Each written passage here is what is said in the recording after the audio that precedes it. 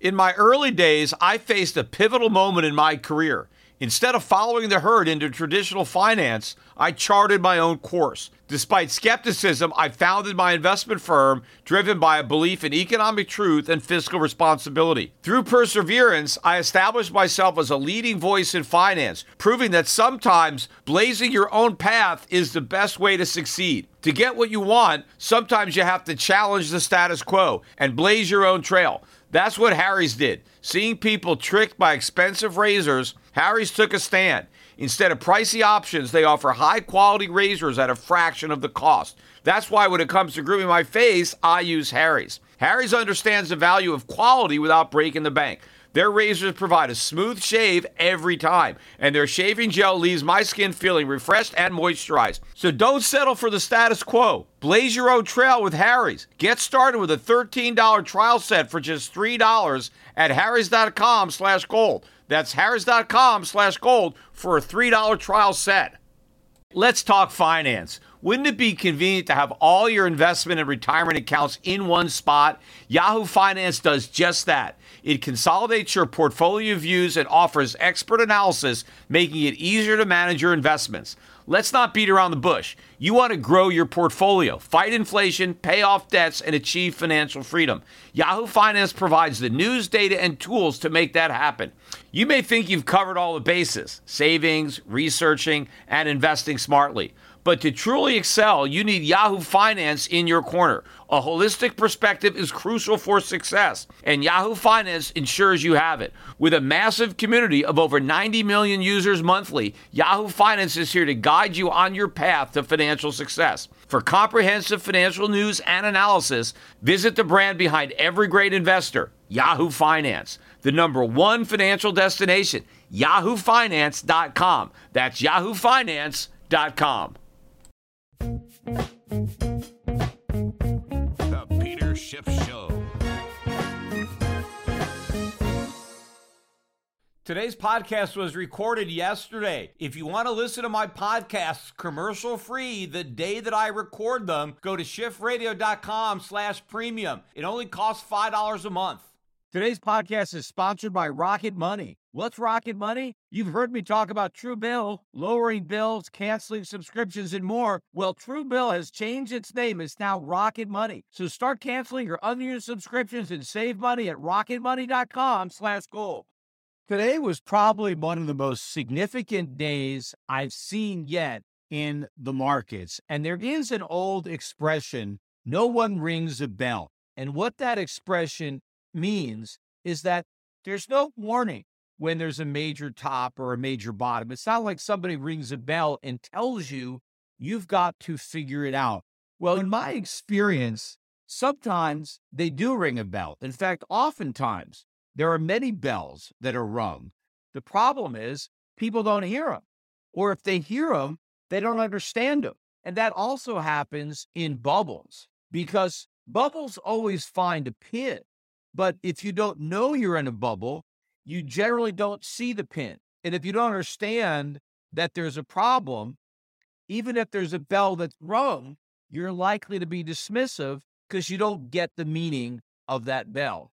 But today, they rang the mother of all bells. In fact, it was literally Big Ben that rang, because the bell was in England, in the United Kingdom, because the Bank of England was the first major central bank to blink in this global game of chicken. The Bank of England has already pivoted and has returned to quantitative easing. Now, this is very significant because up until yesterday, the governor of the Bank of England, Andrew Bailey, he was just as hawkish as Jerome Powell. He was talking tough about how resolute the Bank of England was to fighting inflation. They've got the highest inflation in Europe. It's way above their 2% target. It's a double-digit number. It's above 10%. And so Bailey was committed to bringing down inflation. He even said, no matter the cost, I'm willing to endure some pain, just like Jerome Powell was saying. Well, that was all a bluff, because we got some pain overnight and Bailey folded like a cheap suit. And instead of quantitative tightening, they're back to quantitative easing. The rate hikes are probably permanently on hold because the Bank of England refused to allow a potential crisis to unfold as a result of rising interest rates. And the crisis manifests itself in the UK pension system. See, the problem that pensions have had all around the world, this is not a situation isolated to the United Kingdom. So you're going to have these type of problems everywhere, including the United States. You have a lot of these defined benefit pensions where the pensions are obligated to pay out the pensioners certain amounts of money for the rest of their lives after they retire. Well, what pensions typically do is they invest a lot of money in bonds, and then they take the income from their bond portfolios and they use that income to meet their pension obligations. Well, what do you do when the central banks bring interest rates down to zero and you can barely get any income on your bonds? How do you match your liabilities with your assets when your assets are barely throwing off any income? Well, the way a lot of these British pension funds solved that problem is they took on debt. They leveraged their bonds.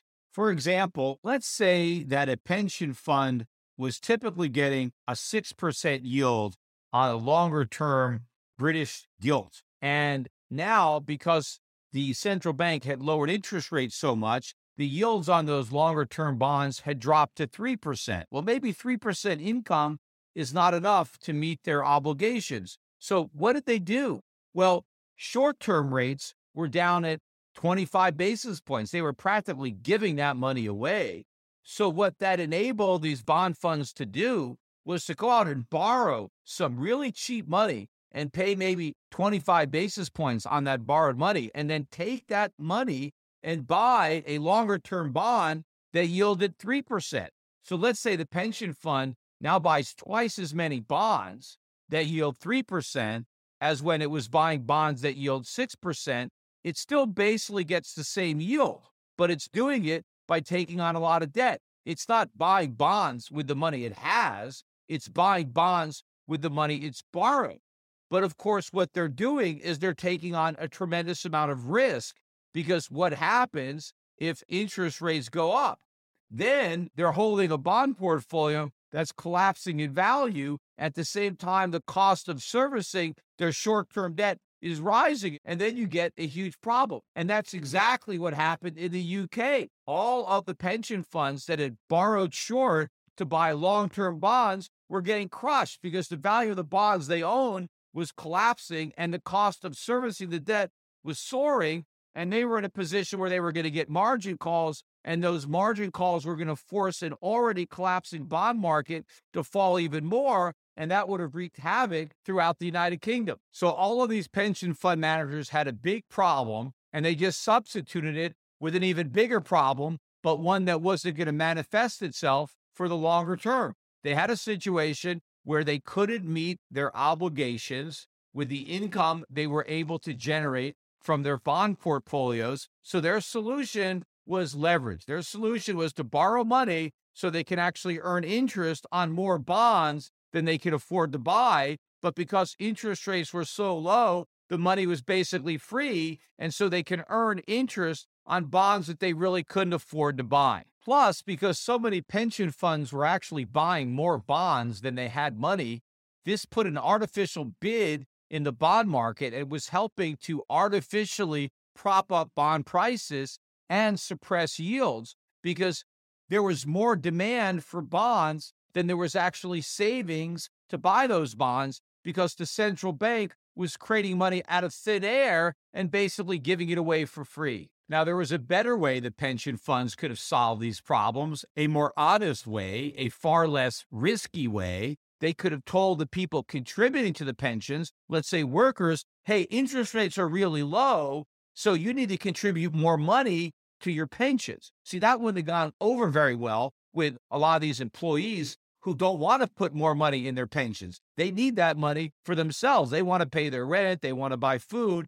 They don't want to have to contribute more to the pensions. Now, the other thing that the pensions could have said is, because interest rates are so low, we're going to have to cut pension benefits because we can't earn enough money on our bond portfolios to pay what we promised. So we have to reduce what your benefits are going to be. Well, that doesn't go over very well either. Nobody wants their benefits cut. So the pension funds took the easy way out, but the very reckless way out of borrowing money. And everything was working fine until interest rates rose. And interest rates rose so much, especially in the last week, because the newly elected British Prime Minister wanted to reward all the people who voted for her by giving everybody tax cuts. So despite the fact that the United Kingdom has record inflation and record budget deficits, they decided to cut taxes and throw gasoline on a red-hot inflation fire. I pointed this out when it happened, that this was going to backfire, and it did, because the British pound started a free fall. It went to a new all-time record low. It traded below $1.04, and yield started to spike. In fact, as of yesterday, yield on 30-year British gilts was up to about 5%. And what was happening is the pension funds were getting margin calls on all the money they had borrowed. And so they were going to be forced to sell their gilts into a depressed market. That would have crashed the market. Great Britain was looking at a potential crash in the bond market, which would have sent yields soaring even more, and everything would have imploded. And so to prevent that financial crisis, the Bank of England folded. They pivoted. They decided to launch a new QE program. Remember, yesterday, they were committed to quantitative tightening. Now they said they will buy whatever it takes. They have now committed to another QE infinity in order to prop up the bond market. They now have to print British pounds to buy these gilts. And so instead of fighting inflation, which yesterday was public enemy number one, it had to be brought down at any cost. Now, all of a sudden, when you see the cost, well, forget about that. We're now going to create inflation, because that is what the Bank of England is doing. They are now creating inflation. Now, they went out of their way to try to hide behind what just happened by saying, well, this is not a monetary policy decision, meaning we didn't decide to do it because we wanted to. We had to avoid a crisis. But of course, it is a monetary policy decision, because that's the only policy they make is monetary policy. Deciding to launch QE is monetary policy. I don't care what you want to pretend. That's what it is. Now, the Bank of England also said that the reason they're doing it is that they just want to maintain an orderly market. Well, you can't fight inflation and maintain an orderly market, because the markets have been propped up by inflation. So if you're going to fight inflation, you better be prepared for a disorderly market. And until yesterday, the Bank of England was bluffing that they were, but now that their bluff has been called, they've had to show their cards, and they're holding nothing. And so inflation won. The British people now have got to accept reality that inflation is here to stay. Not just regular inflation, but extremely high inflation. It's not going to go away. The Bank of England has already made that choice. The question is, what about the other central banks? In particular, what about the Federal Reserve? Is the Federal Reserve, when confronted with the same situation, will they make a different choice than the Bank of England? Does the Federal Reserve have more integrity? Are these guys willing to allow a financial crisis? Because the same thing is going to happen here. We've got all sorts of leverage in our markets. We've got a bigger debt bubble than the British. It's just that the day of reckoning for us is not going to come as early as it did for them, because the dollar is going up. It's not going down like the British pound. It's going up because America is benefiting from everybody else's problems. Even though America has bigger problems than everybody else, we're still benefiting from all the problems, because the dollar is the reserve currency, and the dollar is thought of as a safe haven. So when you're having problems in the UK, you buy dollars. The fact that the US has even bigger problems than you, well, that doesn't matter. The trade is, there's a problem in the UK, buy dollars. There's a problem in the Eurozone, buy dollars. There's a problem in Japan, buy dollars. Yes, there's a problem all over the world. The biggest problem is in America, but nobody bothers to figure that out. They just keep on buying dollars. And so that delays our day of reckoning. But that day of reckoning is going to come. It's not permanently delayed. It's just temporarily delayed until ultimately we're confronted with the same reality that the Bank of England was confronted with today. And they made the exact choice that I would have expected them to make. And they made the exact choice that I do expect Chair Powell to make. I don't care how much he wants to bark about being tough on inflation. At the end of the day, he will not bite. The Fed is a paper tiger, and it will fold just as quickly as the Bank of England when they're confronted with an actual crisis. Sure, as long as stocks are still relatively high, as long as unemployment is still low, as long as housing hasn't imploded, as long as we haven't had a major economic event, a financial crisis, maybe a big increase in unemployment, as long as the Fed can pretend everything is okay, then it can pretend it's willing to accept minimal pain in order to deal with inflation. But when it's maximum pain, then the Fed will not have the stomach for that. It's going to go back to quantitative easing, just like the Bank of England. And of course, the Bank of England is probably going to stop raising interest rates, and the Fed will do the same thing. In fact, there's already indications right now, as of today and yesterday, that there's some dissension in the ranks over at the Federal Reserve.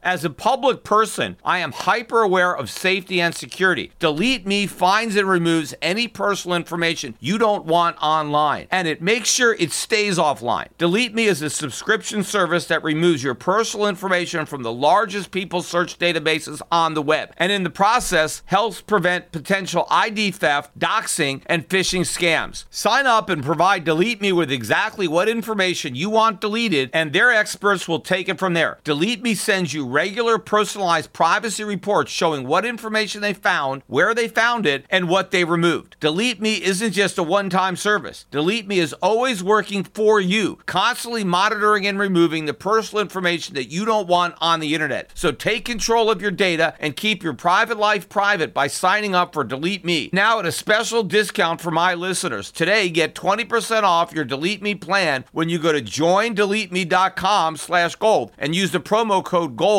at checkout. The only way to get 20% off is to go to joindeleteme.com/gold and enter code GOLD at checkout. That's joindeleteme.com/gold, code GOLD. We all make mistakes, decisions that we regret, things we'd like to do over, like not buying Bitcoin when you first heard about it at $1.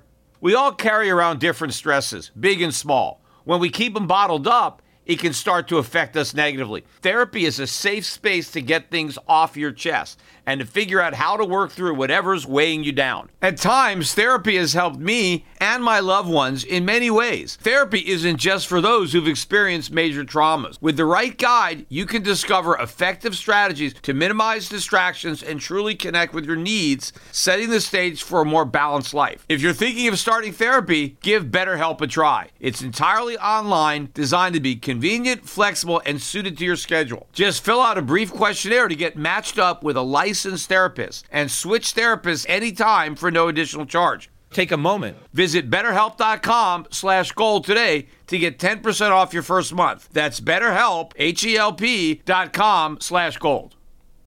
When you need mealtime inspiration, it's worth shopping Kroger, where you'll find over 30,000 mouth-watering choices that excite your inner foodie. And no matter what tasty choice you make, you'll enjoy our everyday low prices, plus extra ways to save, like digital coupons worth over $600 each week. You can also save up to $1 off per gallon at the pump with fuel points. More savings and more inspiring flavors make shopping Kroger worth it every time. Kroger, fresh for everyone. Fuel restrictions apply.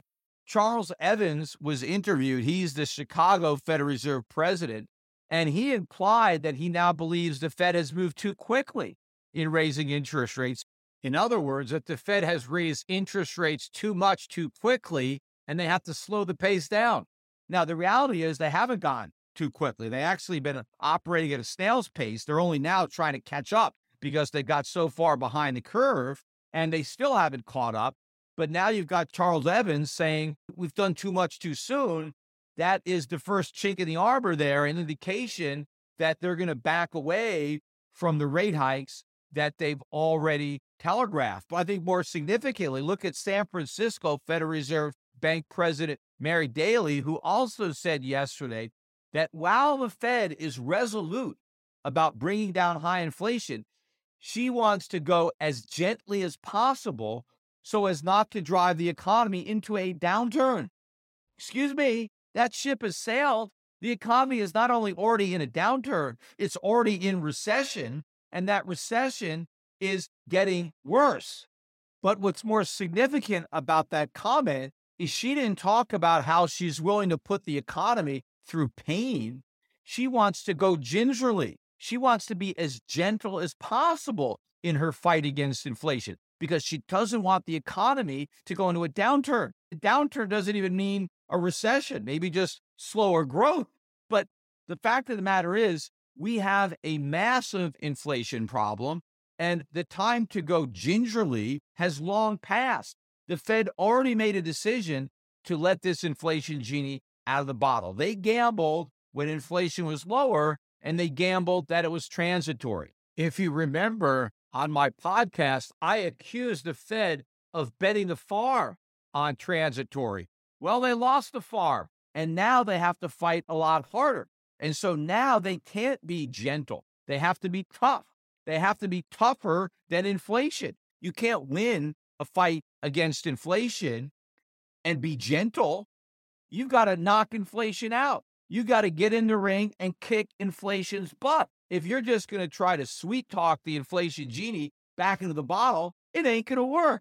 That inflation genie is having too much fun outside the bottle. It doesn't want to get back in. You've got to get tough. You've got to be willing to drive the economy into a downturn. If that's what it takes, you can't be gentle. This reveals that San Francisco Fed President Mary Daly really is not committed to fighting inflation. She's not as resolute as she claims. If her willingness to fight inflation ends, if that inflation fight does any serious collateral damage to the economy, because it will. Again, remember, the Bank of England was just as tough. They were just as committed and they were just as resolute until something bad happens. And what have I been saying on this podcast? We are one day away from a crisis blowing up. The same thing was true in the UK, and their crisis blew up this morning. It happened, and it's going to happen here. It's going to happen in the ECB. There are consequences to having interest rates at zero for more than a decade. One of those consequences was UK pensions being highly levered. They were trying to do what they could to make ends meet in a low interest rate environment. You know, the same thing's been happening with insurance companies. Anybody that has been dependent on interest for bonds, they've had to do something to survive in a low interest rate environment. There's a lot of bond funds that are levered up as well. In order to maintain any kind of yield, they borrow money. They take on tremendous risk. That's why so many of these bond funds are falling so much, because they are levered. The only way they were able to make the interest payments was because they took on debt. The buyers of these products had no idea how much risk the underlying funds were taking. They thought they were buying something safe. Something is safe, but not if you lever it up. The minute you take on a lot of debt, it's not safe at all. So there's all sorts of malinvestments and risk taking. In fact, one way a lot of people dealt with low yields on bonds is they bought more stocks. They gambled on the stock market going up because they couldn't get enough of return clipping the coupons on their bonds. So they figured they would buy more stocks and those stocks would go up and they would get that added return from stock market appreciation. Well, what if stocks go down? Not only don't you get any return, you actually lose money. So a lot of people ended up taking a lot more risk to compensate for the fact that rates were too low. These were the problems, the unintended consequences of Fed policy. They always wanted to talk about who gets helped by low interest rates. Oh, it makes it easier for people to go out and buy a home. Yes, there's always going to be a winner if you artificially lower interest rates, but there has to be a loser to offset that winner. Because if somebody gets to borrow money cheap, that means somebody else is having to loan money cheap. So it's good for the borrower. It is bad for the lender. And so low interest rates were punishing lenders. And how were lenders figuring out how to get around this? Well, again, the lenders in the UK, the pension funds that were lending money and buying bonds at these low interest rates, their solution was take on leverage. And I guess they just hoped a day like this would never come, because what they did is they postponed the problem. They had a problem. They didn't have enough interest income on their bond portfolio. They could have solved the problem by being honest. telling their pensioners, we got to cut your benefits or you got to contribute more. They didn't want to do that. So they kicked the can down the road and they took on a bunch of debt and they postponed the pain until now. Of course, they're not really going to have to feel any of that pain because once again, they're getting bailed out by their central bank. So they're not actually going to get punished for their reckless risk-taking. And one of the reasons they were likely willing to take that gamble is because they were also betting that their central bank would bail them out. That was the moral hazard precedent that we set in 2008 with all the bad actors, everybody who got too leveraged up because the money was too cheap. And so they were at the debt party. Nobody, maybe other than Bear Stearns and Lehman Brothers, had to deal with the consequences of that hangover because the central banks bailed everybody out.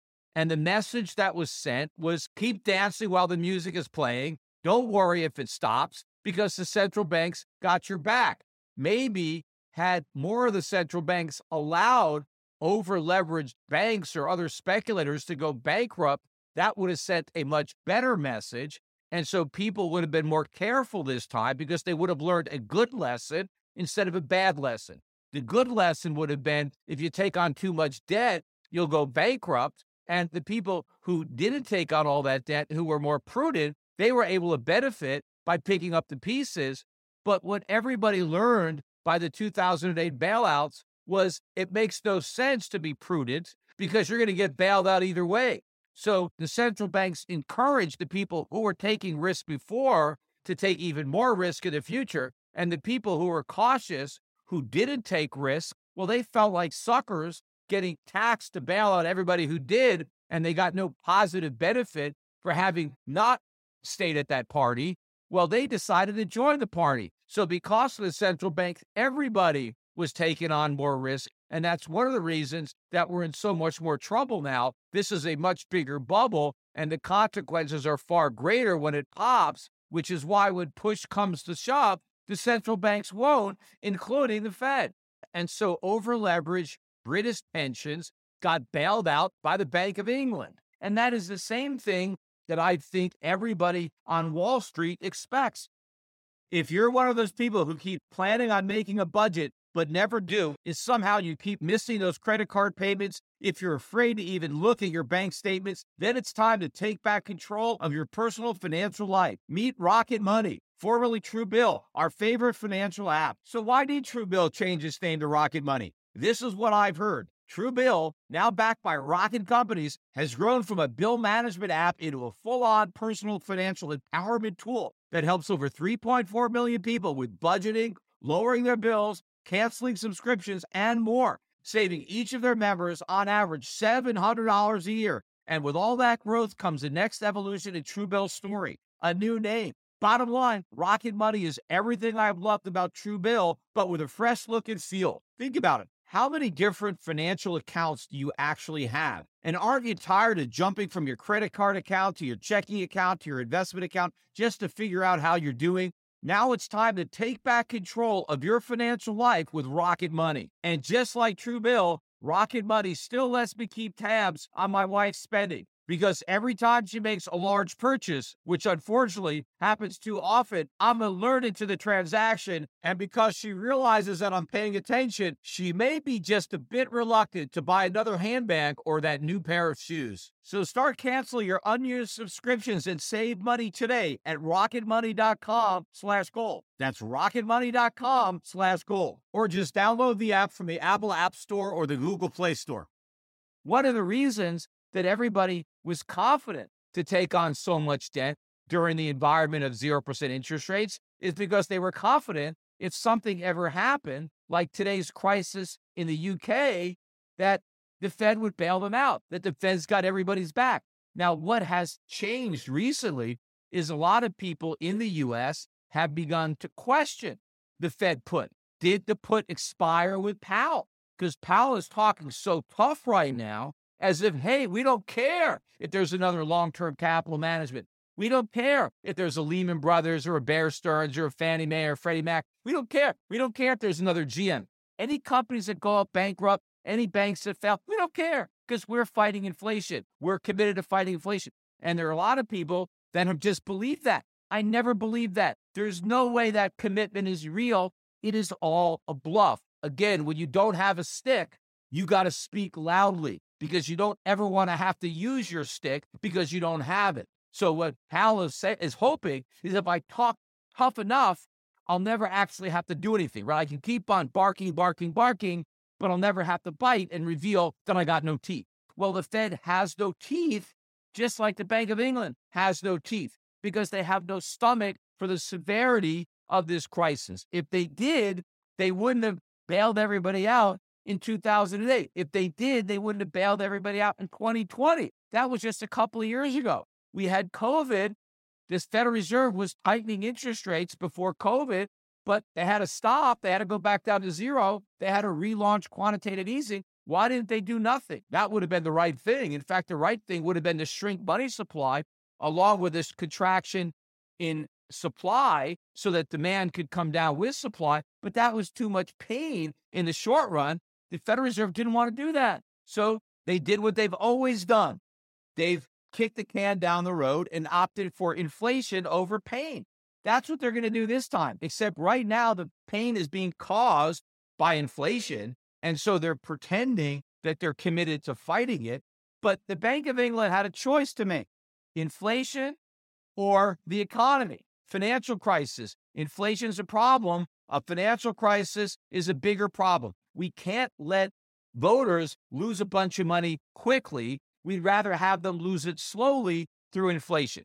And that's what's going to happen. And that's why I said earlier in this podcast, the British had better get ready for inflation, because inflation is now going to be part of the British experience. It's never going to go away because the Bank of England has already made that decision and it's not going to walk it back. Yes, inflation is bad, but fighting it is even worse. So deal with it.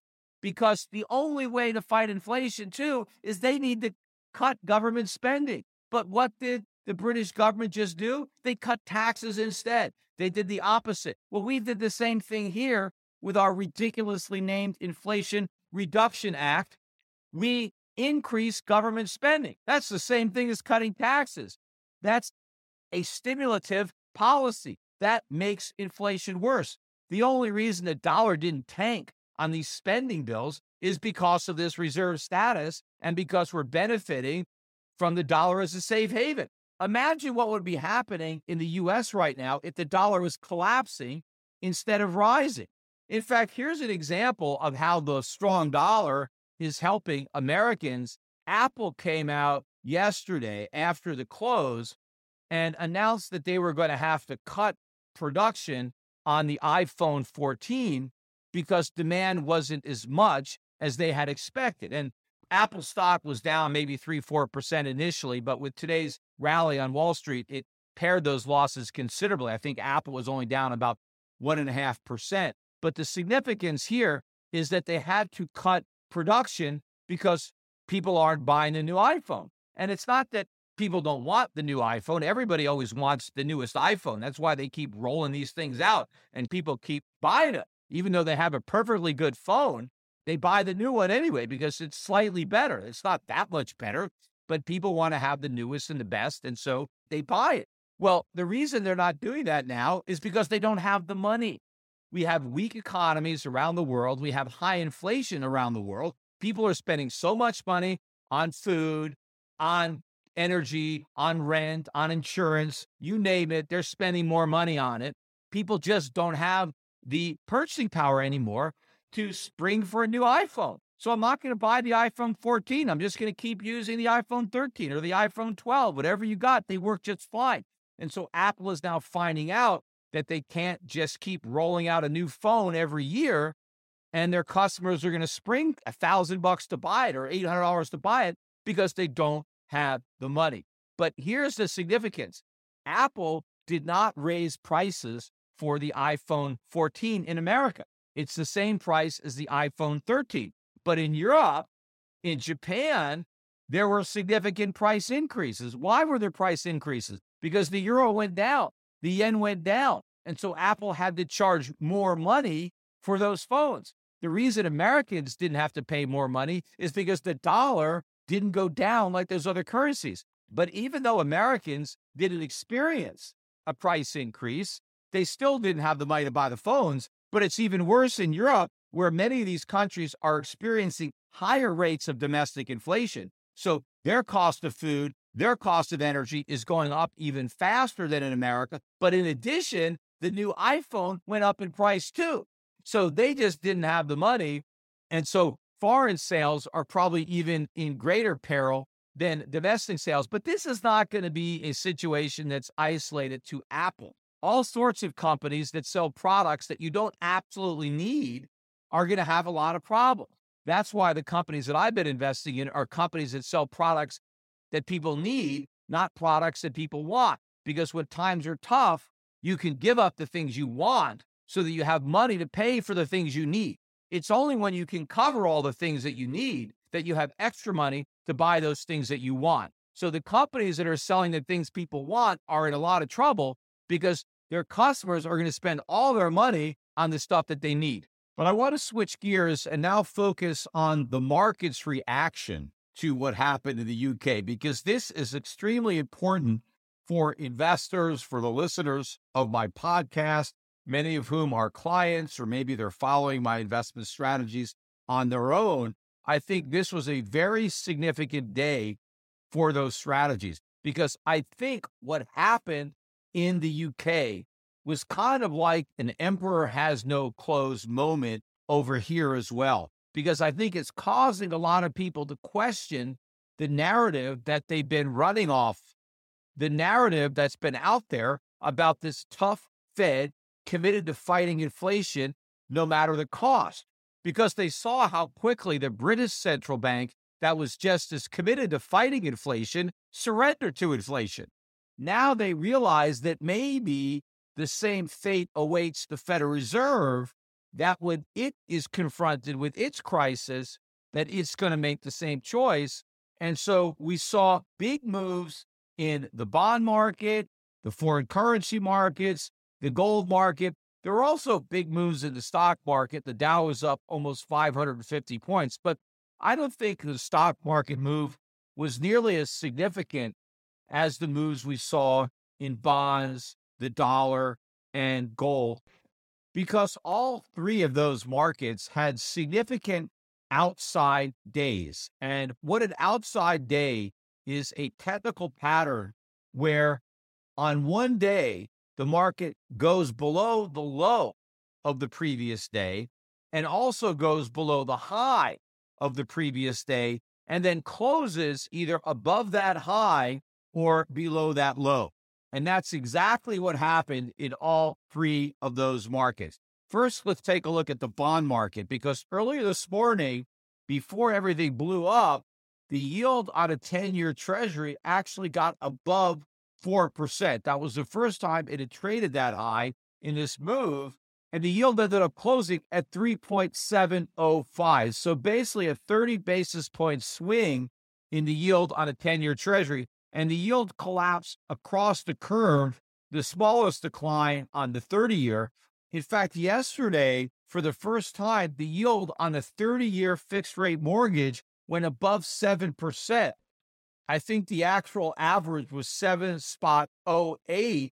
This is the first time 30-year fixed-rate mortgages have been above 7% since 2002. But also, if you look at the year-over-year rise in rates, this is the biggest year-over-year increase in rates since 1981, and that was the year that mortgage rates peaked. But the peak was 18.63%.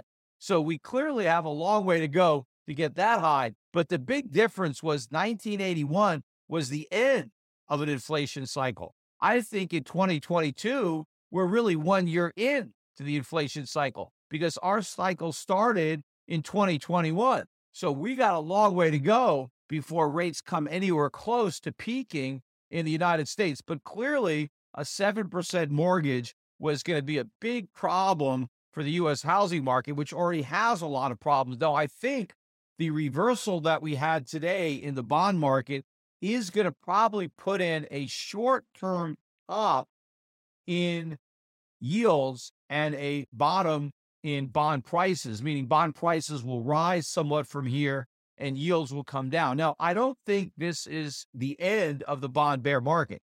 this is probably the beginning of a correction in that bear market. But I think this is early in this bear market. Remember, we had a bull market in bonds that went from 1981 all the way to 2000. That bull market peaked in March of 2000 during the COVID crisis. In fact, on this podcast, I call officially the end of the bond bull market right on cue when we had those ridiculously low sub 1% yields on 10 to 30-year U.S. Treasuries.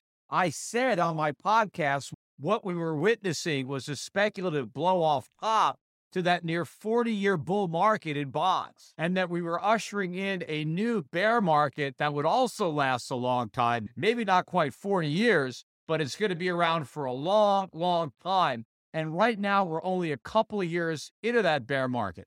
Of course, every bear market has bull market corrections, and we're probably going to see one right now. But what investors don't understand is that inflation is going to get much worse as a result of what's happening. And the economy going into recession is not going to put out the inflation fire. It's going to fuel it, because the next recession is going to come with a surge in deficits that are already surging based on the backup in interest rates that has already occurred.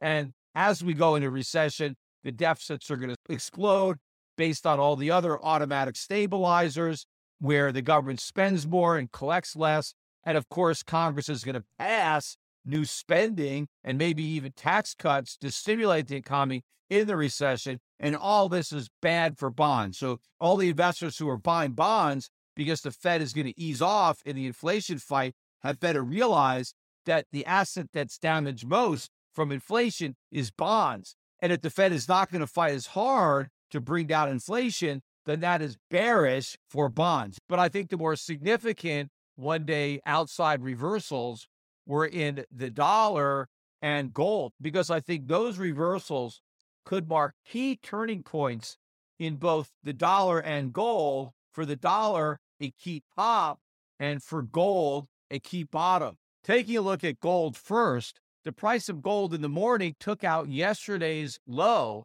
and then closed today above yesterday's high with about a $30 gain on the day. In fact, gold stocks had huge gains today. The GDX rose better than 7% on the day. The GDXJ up almost 8%. And there were some individual gold stocks that were up as much as 10% on the day. These were very significant moves up, as was the move in gold itself. And what was interesting is even earlier this morning, when the dollar was positive, based on the initial sell-off in the British pound that dragged down other currencies, gold was still positive. In fact, gold was actually down about $10 before we got the news out of the Bank of England that they were going to launch QE. And that immediately caused gold to rise, even though the dollar rose as well. In fact, gold was trading just below 1620 before the news came out, and then it rallied above 1660. So a $40 intraday rally in the price of gold.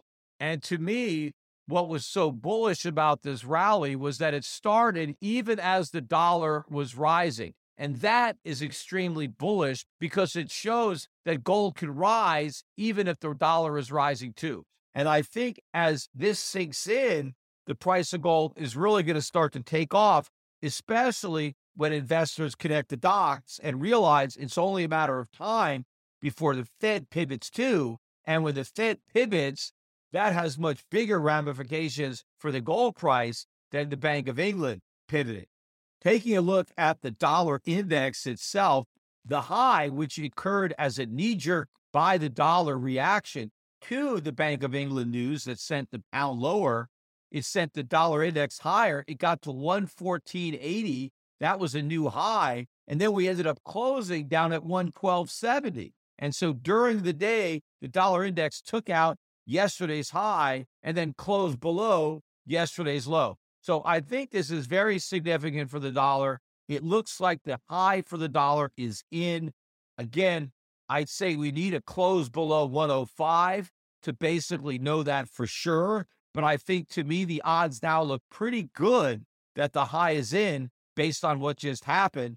But if we can confirm this with a drop below 105 and a close significantly below there, I would say for sure the top is in the dollar. And that means if the top is in, it's a long way down to the bottom. And I think the dollar is going to head south in a big way because there's a lot of people who are long the dollar now who are going to be unwinding those trades. And of course, then the fundamentals are going to be driving the dollar lower, which are rising budget deficits, rising trade deficits, more money printing. And so it's a long way down for the dollar. And that means it's a long way up for all the anti-dollar investments that I have been encouraging people to make. And so the bottom line of everything that just happened is the bell was rung.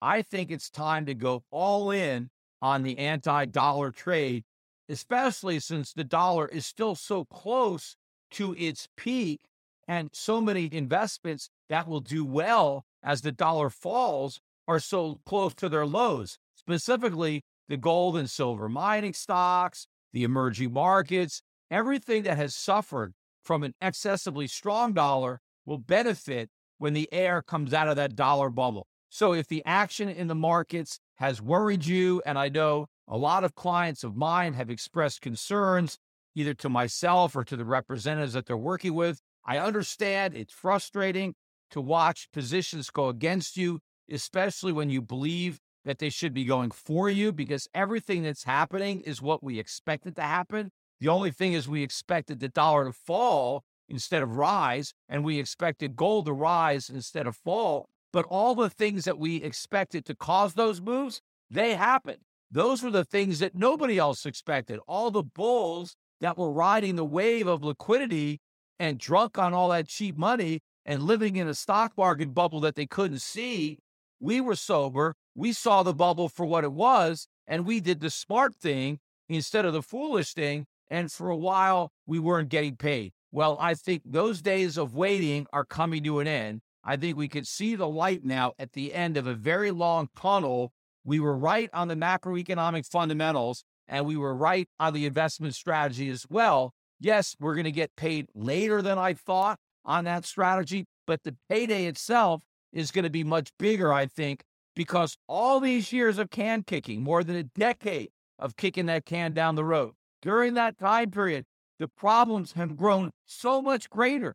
The bubble is now so much bigger and so much more air would be coming out that I think the Fed is going to have to work harder to pump that much more air into it to try to prevent the collapse. And so the ultimate collapse of the dollar is going to be much greater. In fact, a decade ago, I thought that hyperinflation was a worst case, low probability scenario. I knew it could happen as a worst case scenario, but I thought the probability was low. At this point, though, given how long this has gone, I think the probability of a hyperinflation scenario is much greater.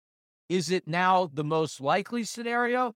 Probably not. I think the dollar won't lose all of its value, which basically happens in hyperinflation, but I still believe it will lose most of its value, which would be more than 50% of its value. That's a lot to lose, and that means there's an even bigger amount to gain if you're investing outside the dollar. But I think the risk is very real that we have a run on the dollar and we have an inflation rate that would wipe out 80% or more of the dollar's value.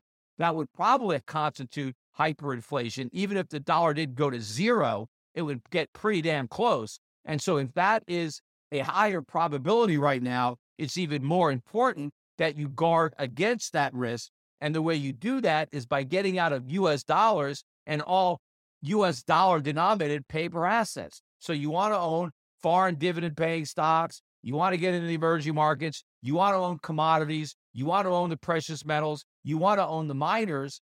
And you want to buy them now while they're still cheap. Because if you don't buy them cheap, you'll end up buying them when they're expensive. Or worse, you won't end up buying them at all because you won't be able to afford to buy it because you will have been priced out of the market.